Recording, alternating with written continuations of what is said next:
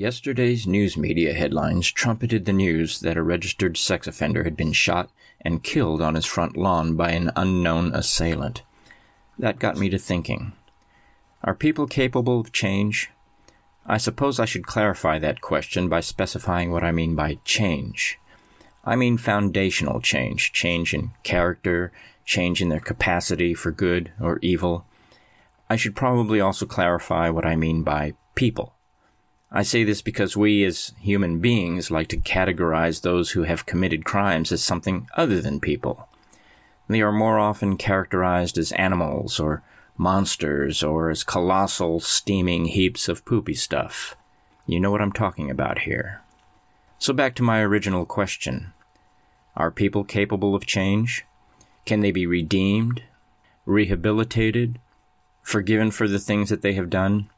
Is this something that you or I, as presumably woke individuals, should be able to withhold from someone? And if so, how long is too long to withhold their chance at redemption? Why is it that when a 50-year-old man who committed a sex crime as a teenager is murdered on his front lawn, the headlines inevitably read, "Sex offender killed by neighbor"? But when someone who robbed a liquor store 30 years ago as a teenager is found dead on his lawn, the headlines never read, "Armed robber found dead on his lawn." They don't even hedge their labeling language by calling him a former armed robber, former felon, or ex-con.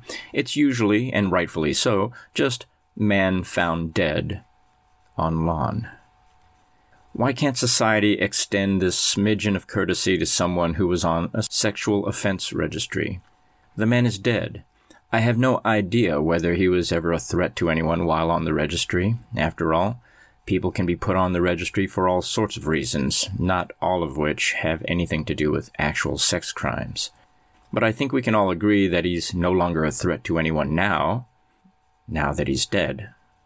So what purpose is served by continuing to label him as a monster, even in death? Maybe I should reframe that question. What useful purpose is served? Something to think about. My name is Michael McKay.